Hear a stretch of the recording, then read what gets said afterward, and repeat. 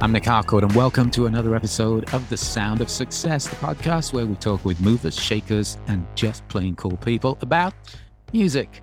Singer-songwriter and musician Grace Potter joins me on this week's episode of The Sound of Success. Beginning with her debut album, Red Shoe Rebel, in 2002, she has released 5 solo records, as well as 4 albums with her band Grace Potter and the Nocturnals.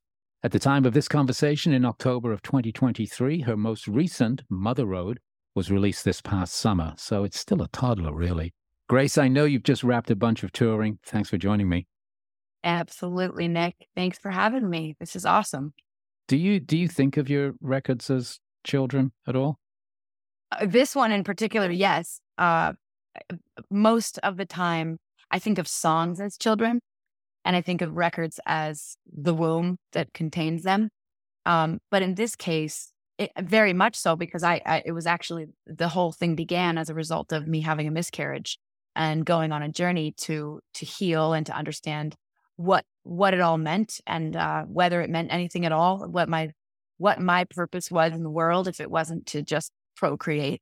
And a lot of creation came out of that adventure and those questions I was asking myself. I'm going to talk about that album a little bit later on, but let's jump back in time a little bit. In fact, you are in Vermont right now. Yes, I am. Where you grew up. What kind of a kid were you? You grew up in a really rural place. Yeah. I spent time all over the world. I traveled. I was really lucky, but I grew up somewhere before I knew that there was a big wide world out there. There was just the Mad River Valley, and that's where I was born and where I grew up. It is, that idyllic thing that you picture when you think about Vermont, or you look at one of those pictures of the farm and all that. That was my real life. And, I was a house painter, and my dad is a sign maker, and my mother was an artist and a piano teacher. And yeah, me, my sister, and my little brother grew up, not really realizing how much of the world we weren't seeing until I got the travel bug. So a lot of creativity around you growing up. Did your parents say to you, you should be working with your hands? It went without saying. I think it's sort of a credo of Vermont in general. There's just this, you don't get to not work. You have to work. Everybody does it. And it's a pride of place, and it's a pride of land stewardship. And I think it's something that in the ecosystem of Vermonters, they're all very kind of independent thinking and not super protective over their creativity.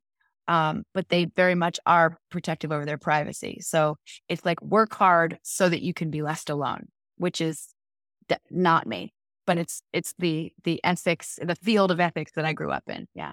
So like most people, you went to school and you went to university, but your university life kind of got derailed when you met a drummer. Yes. And he wasn't even really a drummer at that point. He was a dude who banged on pots and pans at a frat house with a band. That's a drummer. Yeah. But they had a drummer, and he was like the additional hand drummer. And all I remember is that he would play until his fingers were bleeding, because either he'd sliced them from hitting a trash can, or because, his fingers were about to burst, and he just was so excited to play. And I knew that he was excited about jamming with me. But yeah, the Nocturnals formed at 2 a.m. in a small house called the Java House. And there's a little barn off to the side. It's sort of the original garage in my garage band. We're talking about Matt Burr, of course, who became your partner in crime musically and together. When you started working together, were you already playing music? So Red Shoe Rebel and Original Soul are 2 records that I even had an EP before Red Shoe Rebel that was called Hit the Ground. That I famously got out of having to go to do community service when they caught me drinking after prom one night, because I made a record that I used as this is what I learned from drinking. Yeah, I shouldn't drink. I'm going to write music instead. It's a long story, but basically, yeah, music was my get out of jail free card, literally. At the tender age of about 14, I think I started recording music. What was your first instrument? Piano. Yeah. Piano was always easy for me because my mom was a piano teacher. So I could watch her teaching. And I had that little sort of competitive spirit.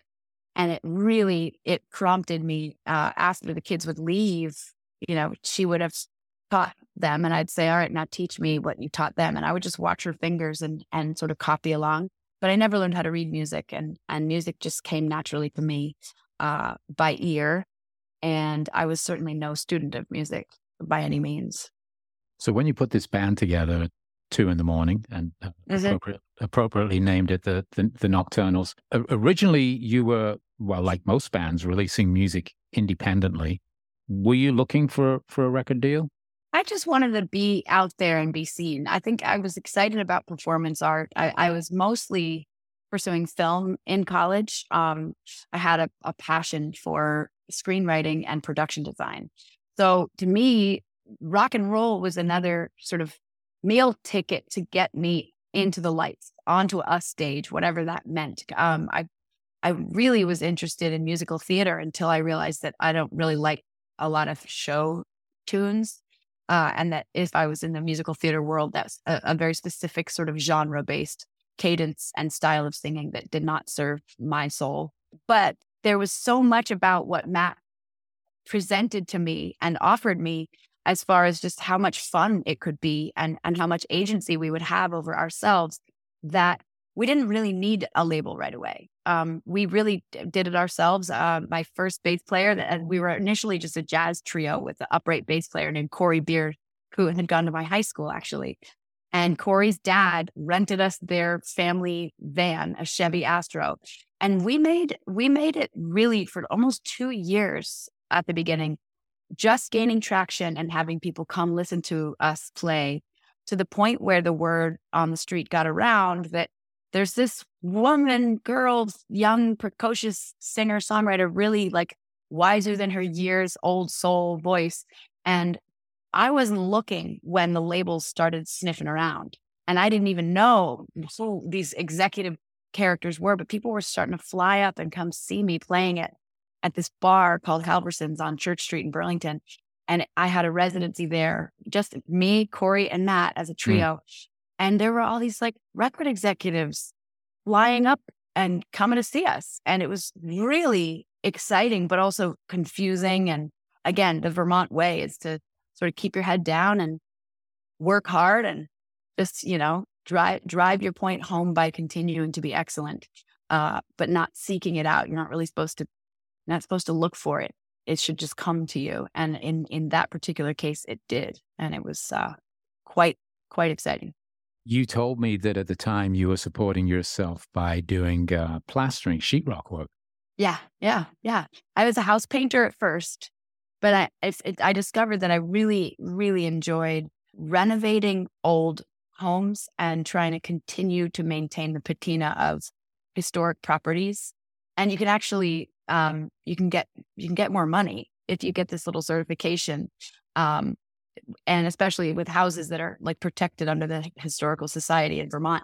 So I was one of those people you could hire out to make it look like, to repaint the deck, but make it look like it's still old, or, do a fresco mural that is a recreation of a painting that has long, just been destroyed or disintegrated, and bring it back to life.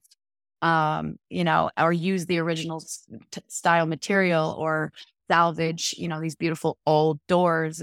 All that stuff was super fascinating to me. And being that my dad worked in wood and made signs, and my mom as well, hand-painted wooden bowls, I just had that touch, and it was really a joy, and it paid really well.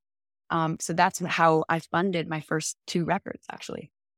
You and I actually have a little more in common than I thought. When I lived in Woodstock, New York, I had an Astro van. It was called Hugo. It was red. Oh, that's a great name.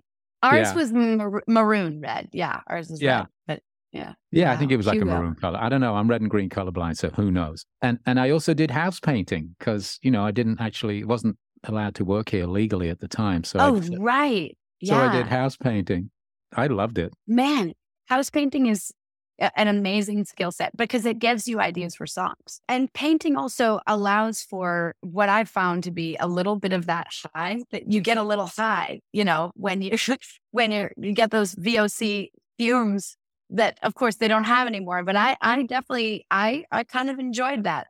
And I'd be listening to music, and it's where a lot of my ideas came from, and a lot of the inspiration and sort of subconscious conjuring of lyrical styles famed from the fact that my painting team was a bunch of really cool baby boomer, rockers that were all from Vermont and had maybe moved here to recreate their own American dream and listen to all the rock and roll that comes with it, So you're painting, you're plastering, you've got the band, and record label people are coming to see you. Yeah. And in, I think, 2005, you signed with Hollywood Records, which is the record label of Disney. Yes. And when you get the machine to swing behind you, things really do start to move, don't they? Because I know you did a lot of TV appearances, the late night TV shows, access to having songs in movies and all that kind of stuff. What was that time like, going from playing locally to all of a sudden having the resources to really get out there? Yeah, I think it was a seminal couple of years of understanding what can happen with your art when somebody truly champions you and has the finances and the resources to put you in front of and get you in the room with people who are already really good at what they do. I took it so for granted, I think, at the time. But I was excited about working with Disney because of this fact that the machine, I didn't feel like a machine as much as it felt like an octopus with lots and lots of really helpful tentacles, kind of wrapping itself around the parts of me that in Vermont, where I had grown up, I would have been discouraged to pursue. And it felt, as a young woman who I was kind of an ugly duckling, and then suddenly sort of being launched into this place where I could be whoever I wanted to be. I could shapeshift and be a cartoon voice one day, work with Tim Burton and score, some kind of crazy credit music the next day, to these collaborations and being handed a script and say, I don't know, just write a song that sounds like this title of this script.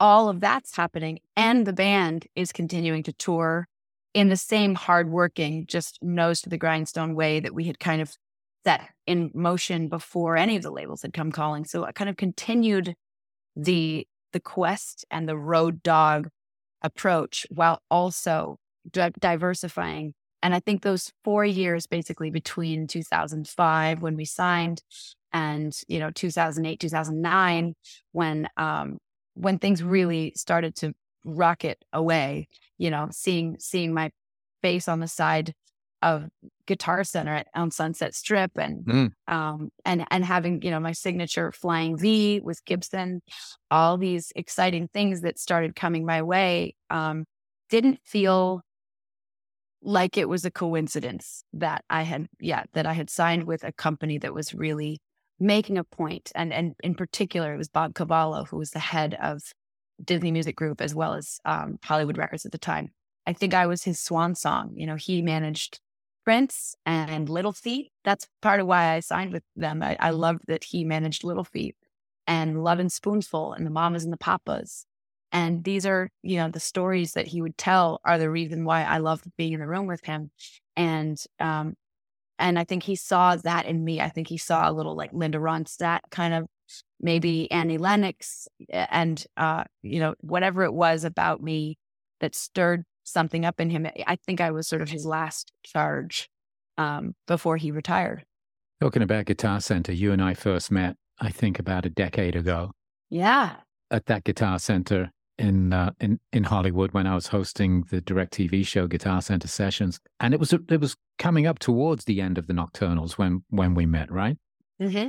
Yeah, it was right around the time that I had been touring. I did the You and Tequila song with Kenny Chesney, and we had been on that tour with Kenny Chesney, Tim McGraw, and Jake Owen. And so there had been this sort of dabbling into new genres And we talked a little bit about that in that interview. That was one of my favorite interviews, Nick. I loved that whole experience of meeting you and seeing the way that you do your thing. Because if I'm not mistaken, Gavin Rossdale, you interviewed Gavin Rossdale the same day, taped that, and then taped mine.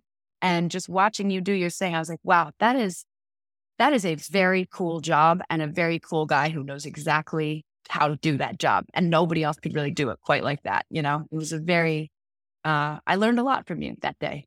Well, you're too kind. I loved doing that show. And I do remember that day. And I remember you in particular. The Gavin thing was interesting. But I also remember he had this very strange shirt on. Yeah, we talked about the shirt. Yeah, that shirt was a whole thing. I remember that. It's like his wardrobe. It wasn't really a shirt. But anyway. Yeah. We would tape 2 a day. And so we did him earlier on and then you in the afternoon. And it was fabulous. And I really enjoyed meeting you. And then obviously we've bumped into each other through the years around because you moved to California and lived in Topanga, where you still have a home. And I know you sort of split your time between Vermont and Topanga now, which is a place, for those of you who don't know, wherever you may be listening, it's just outside of Los Angeles. And it's a little community up in the hills that was originally, as most places in America, started off as a Native American settlement. And then in the 1920s became a place that the Hollywood celebrities of the day would have like little cabins and get out of town. And then the hippies came in. Yeah. It's a special place. It's a very special place. And in fact, I think it's more of the subversion of the Los Angeles culture, is what so many people flock to Topanga to experience. And, you know, during the McCarthy era, people were being accused of being communists and being homosexuals, which of course many people were closeted homosexuals in the Hollywood community. And I didn't know a lot about it, but I got deeper and deeper into the history of it by meeting, as you've mentioned, some of the sages of Topanga, because there is still a deep connection and a rooted understanding of the fact that we are absolutely guests on the land and the tribal and burial. There's a lot of incredible ritual land and stone circles and waterfalls and monuments all through the geological sort of landscape of Topanga. And people who go there, I think, are looking for something. It's a seeker's community for sure. It's no accident that people like yourself from Vermont and myself who lived in Woodstock end up in Topanga, because it's kind of like those places, only it's right next to Los Angeles. Back to the music. So the Nocturnals came to an end and you set out on a solo career. And I think your first gig was opening for the Stones during the Zip Code tour, right? It's not even an exaggeration. That was like, I don't want to have the band anymore, but you know, I am going to go conquer the world, starting with Mick Jagger. Yeah, let's go do this. And I really wanted so much for that experience to be about coming into my own and sort of the emancipation from a feeling like I had owed it to somebody else to be who I was. And I remember that because I was still, you know, crusty when a band breaks up, all kinds of drama. You know, there's any number of weird rabbit hole stories that you can get into with all rock bands and when they come to an end, how it works out. But that story and the fact that it sounds like fiction is what I love so much about the arc of my career and of the experience of kind of being on a ride the whole time, just chasing art, is that it can lead you to the strangest places, like on stage singing Gimme Shelter with the Rolling Stones. I saw that. I mean, I didn't see the tour, but I saw that as I was reading, you know, preparing for our conversation today. And I knew you'd done that tour, but I saw that thing. So and then, you know, she would go out and do Gimme Shelter with the Stones. And I just have to ask, I mean, dude, what was that like? Unfucking-believable. It is the best moment of my life. And what I loved the most about it was that as the moment was approaching, I wasn't scared. And I wasn't thinking, I don't deserve to be here.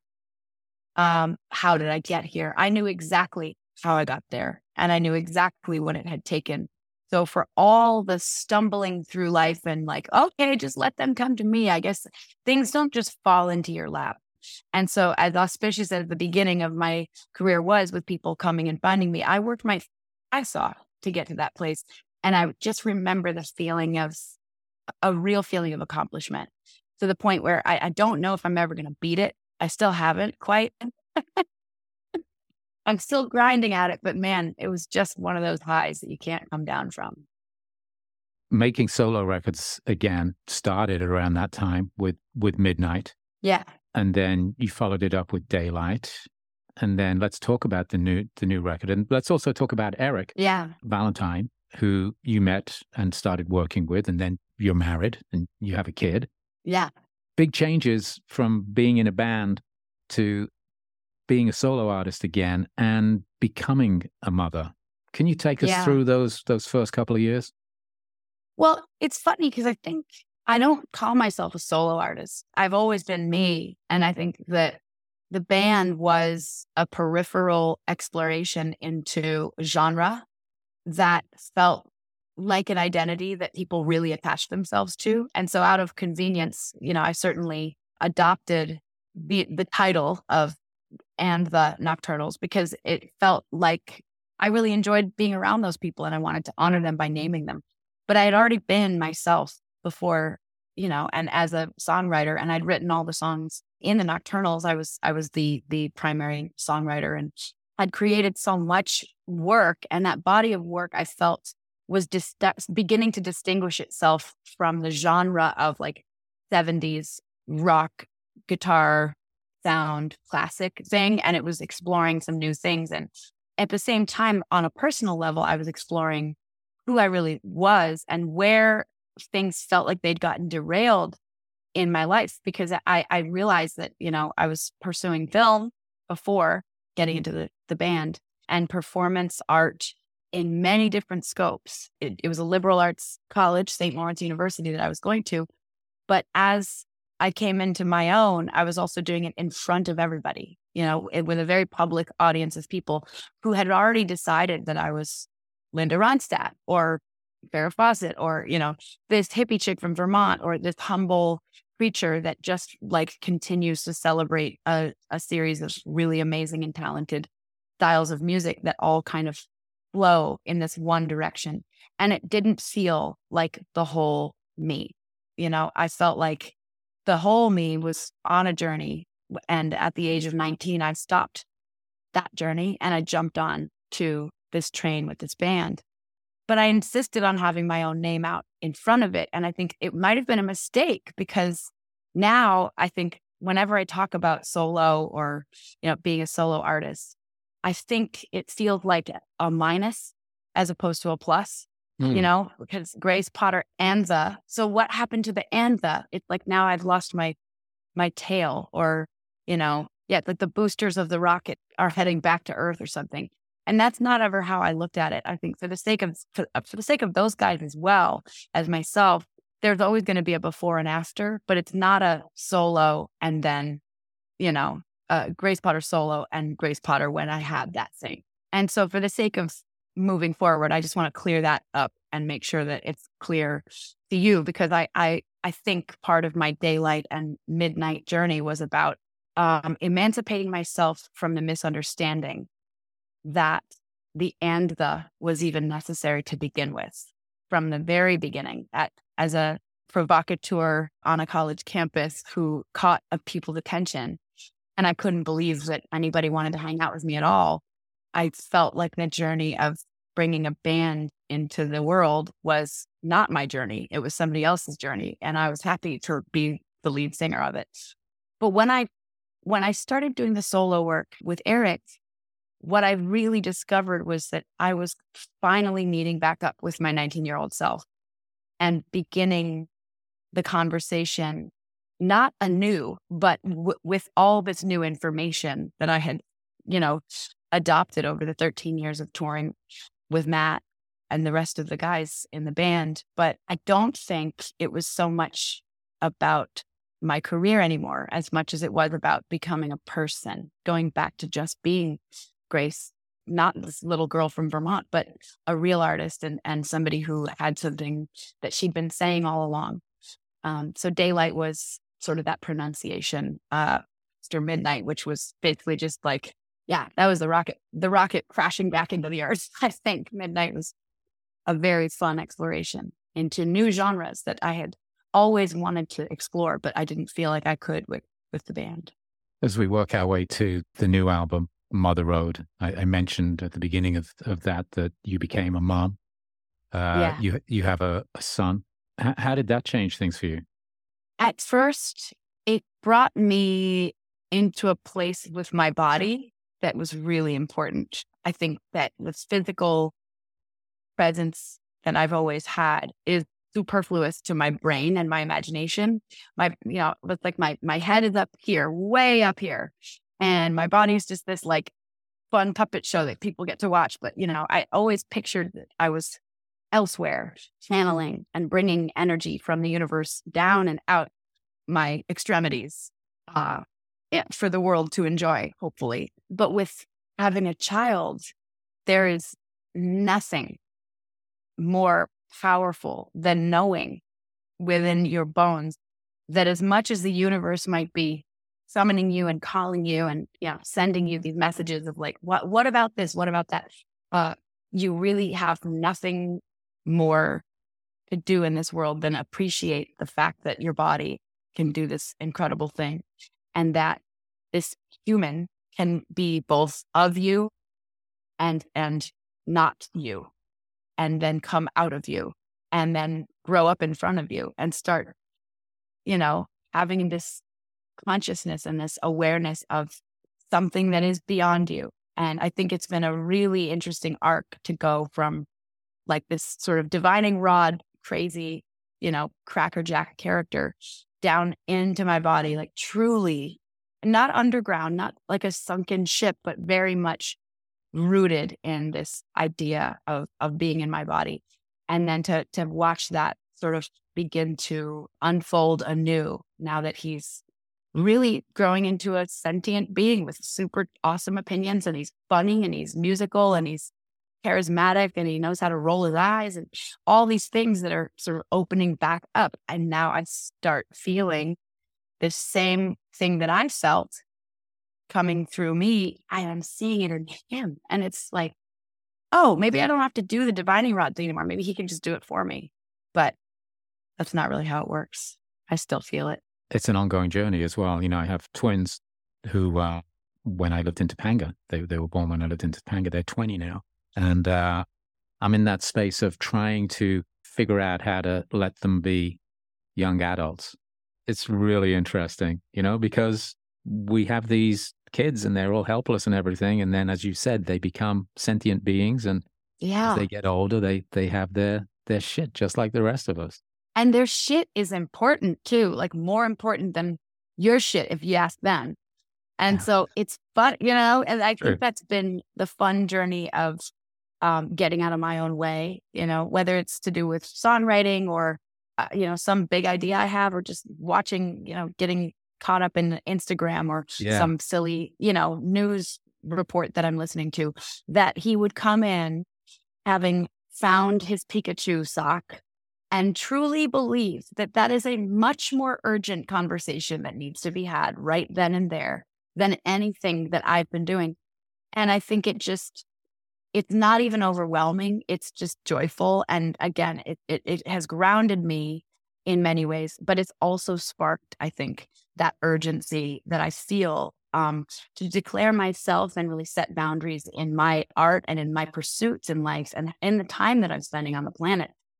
Because I want to make sure not to miss this awesome Pikachu sock and make sure to help him find it, and I think there's something to be said for being in that orchard and taking the low hanging fruit while it's here, because you're in a place, I think, with twins that are 20 where the fruit is farther from you, and and I think they're taking things in their own way, taking their own direction. But I think I'm not scared of that era for Sagan. I'm much more scared of how much I still think I'm a 5.5-year-old, if that makes any sense.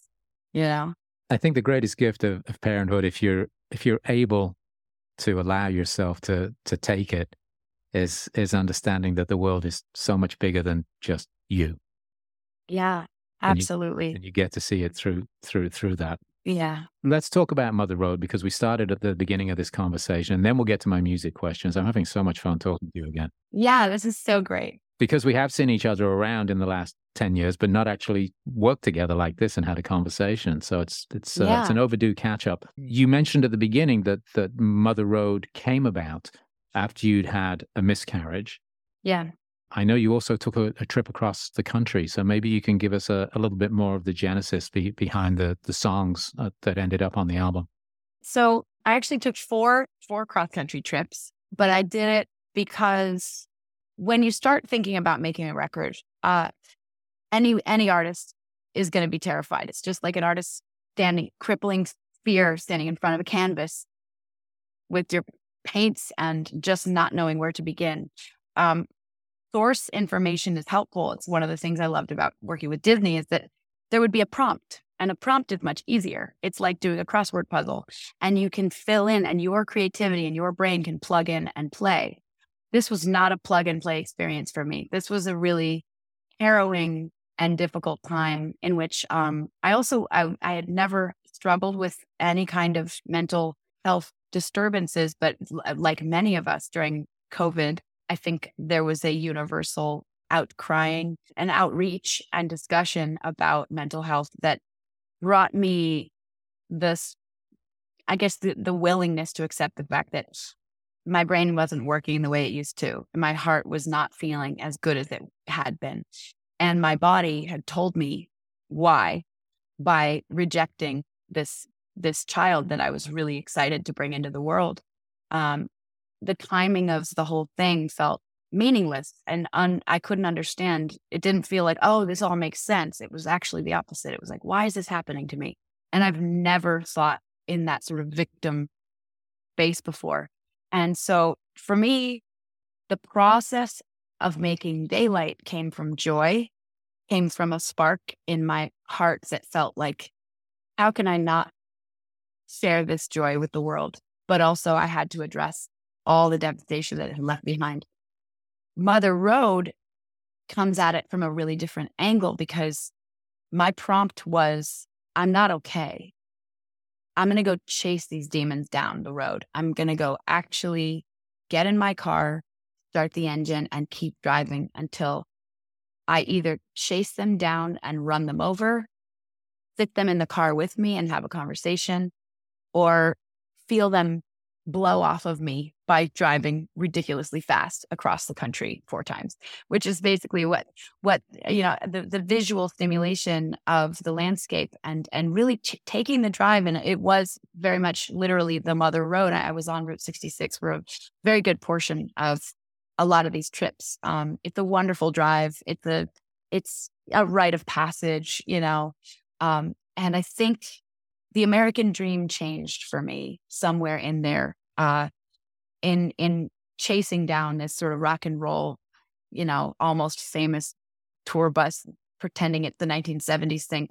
All of that facade went away when I became a mom, and then my truth and my essence, I felt, had been discovered. I felt like I had my happy ending. The frogs in Topanga, the trees and the ocean air and the mountains. And I have this love of my life guy, and everything felt like a celebration.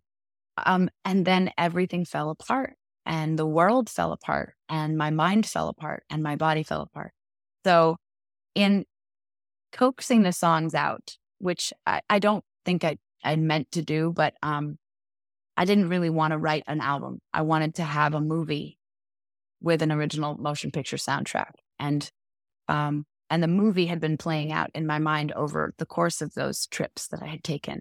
And ultimately the songs that fell together felt like post. It felt like going through and editing in post and picking and choosing and cherry picking the journey with all the drama and bravado and swagger and passion and power that I felt inside myself as I was chasing down these demons, and ultimately never really quite catching up to them, because, well, look at me. I'm still totally fucked up. You just got to keep moving. I mean, Yeah.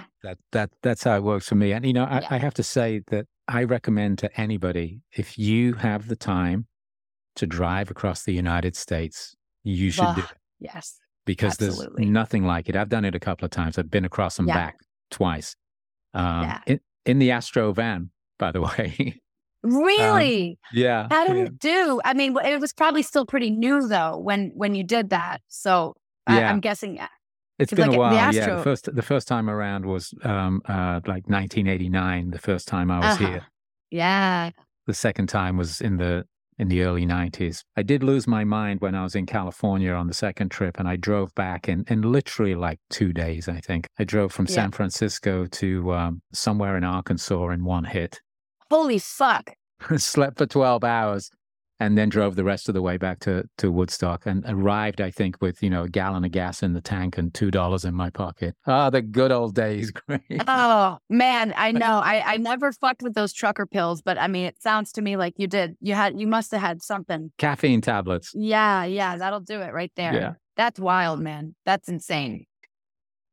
Well, the record is out, and I know you've done some touring. You just recently got off the road, but you're about to jump on again. So for Yeah. anybody listening to this as we're making it, at the end of 2023, what's coming up? This is exciting. I mean, this tour is a project that I have taken on. It's not so much a promise to myself as it is, I think this is my final massive investment in live music. And because after this, I'm going to have to figure out how to do it different, more like the Stones. I'm going to have to get more into like my Mick Jagger era of really pacing myself and making it physically possible for me to be a mom and be in any one place for a large window of time. But for the next 2 years, we'll make 2 to 4 years, Mother Road is going to be out on the road, weaving these wild tales and performing with me and my awesome band every which way in every direction. We did just confirm a bunch of dates with Chris Stapleton that I'm super excited about, including the Hollywood Bowl, which is I've played there twice. I played there with Stevie Wonder and Sharon Jones and the Dap Kings and Janelle Monáe years ago. But then I also performed for Bill Clinton's birthday there with a bunch of amazing artists. And I haven't been back or performed there in so long. So that was one date that I wanted to have kind of be a linchpin in the tour, because I feel that the Mother Road tour has to behave like the Mother Road. We need to go from east to west, then from west to east. So I've got my linchpins. I've got the Hollywood Bowl as one. And ultimately, right now, there's the Beacon Theater, which is another in New York City. But I'm going to just keep pinging back and forth between coasts and making my way across every city and then move up to Canada and hopefully down to South America, Australia, New Zealand, and keep it going all the way through 2024. At this point, we have pretty well penciled in a huge amount of that year. So yeah, it's a big one.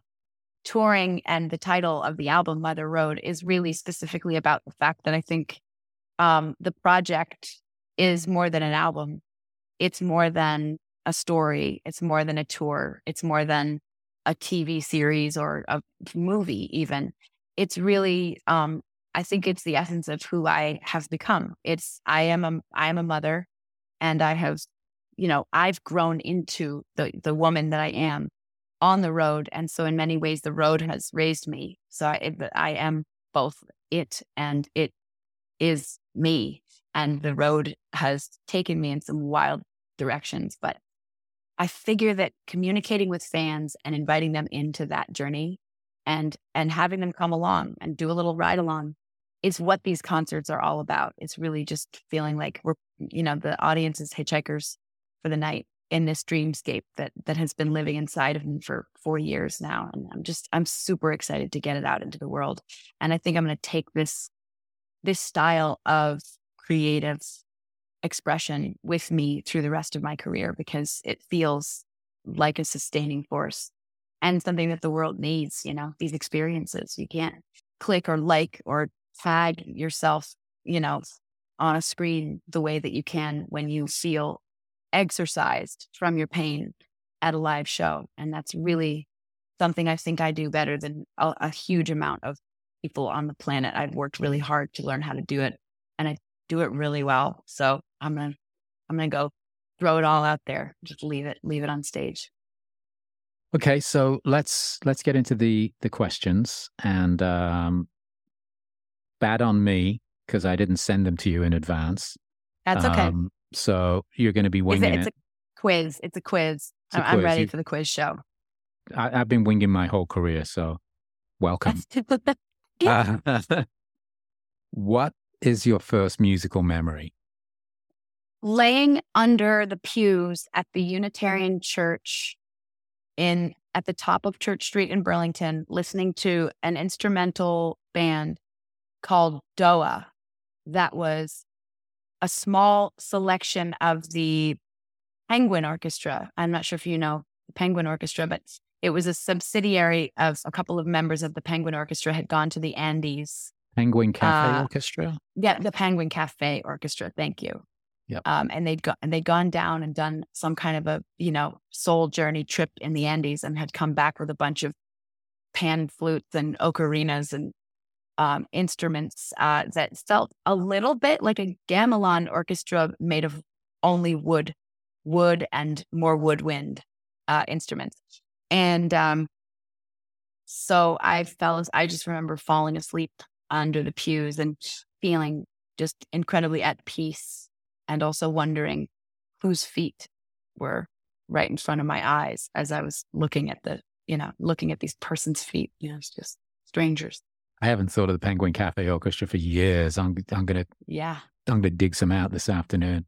It's inspired, man. It's very cool. And the son of that whole group has started it back up again, and they're doing a bunch of stuff now.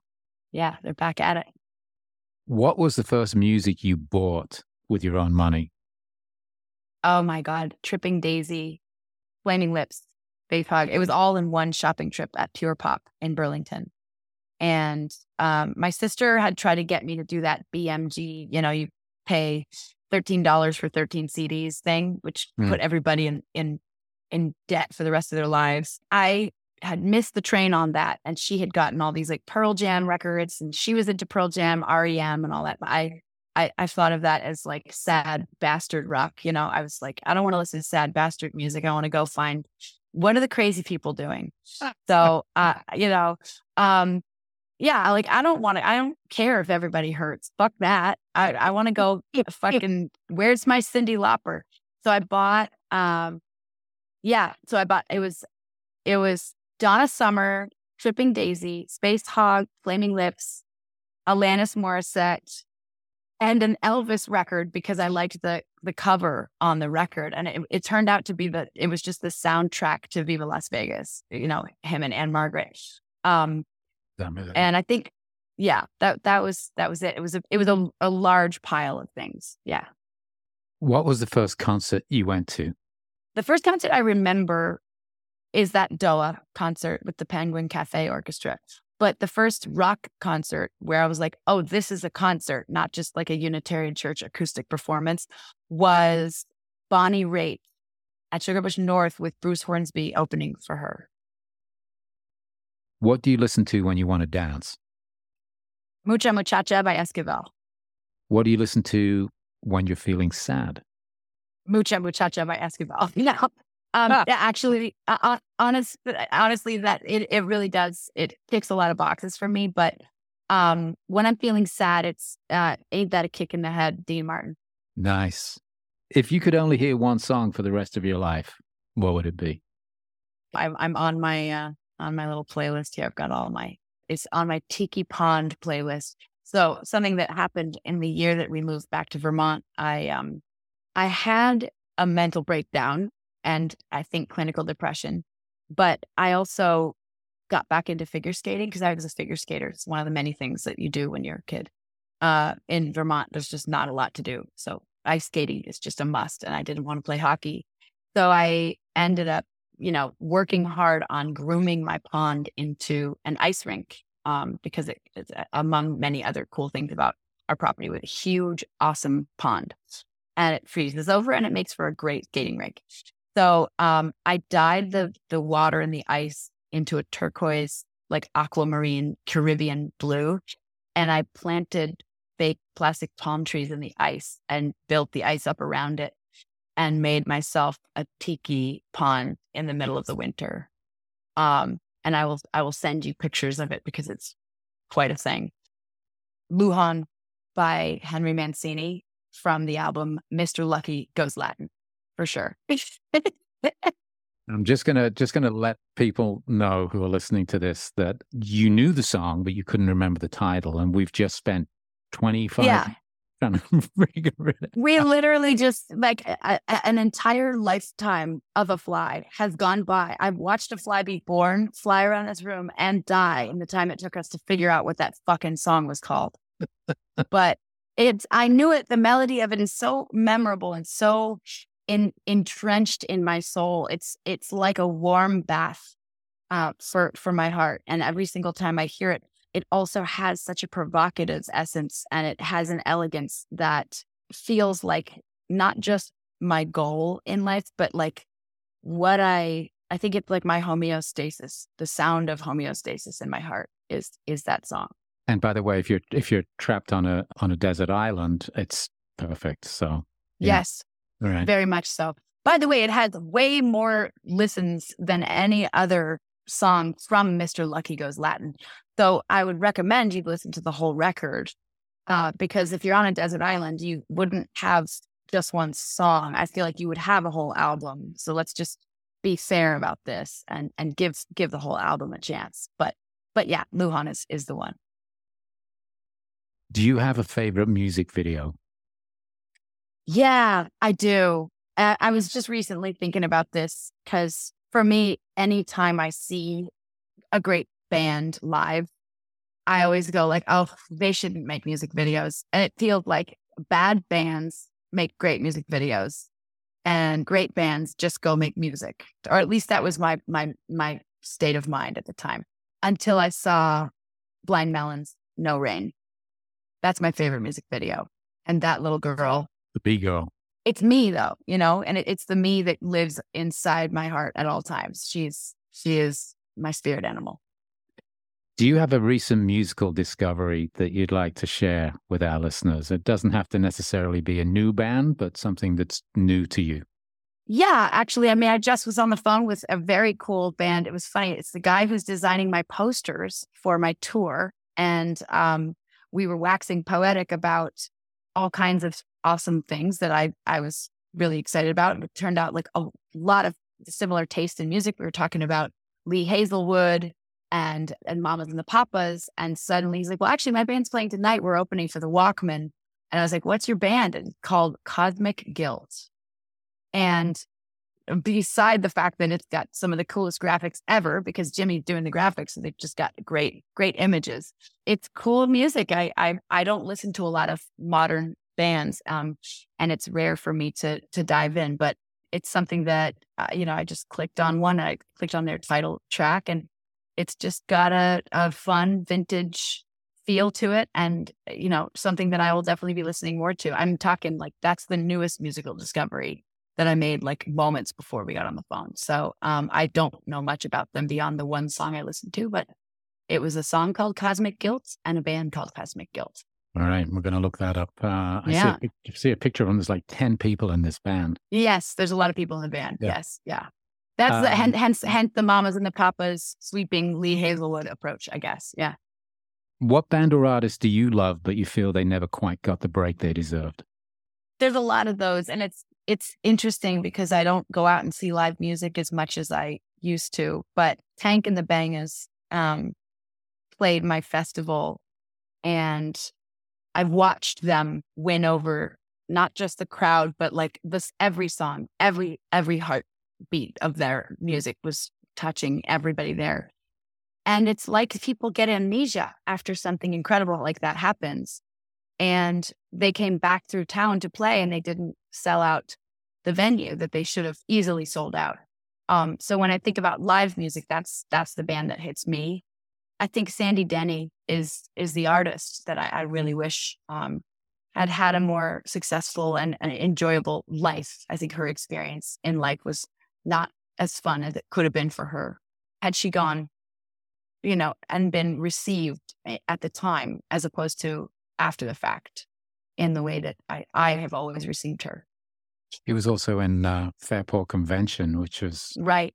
a band from my hometown of Birmingham. How could I forget? I mean, that's the thing is that that's, I guess, what I mean by some people are solo artists always. And I feel like she's one of them. She's someone who I don't think solo is a word that anybody would apply to Sandy Denny, because she came from the primordial ooze of Airport Convention.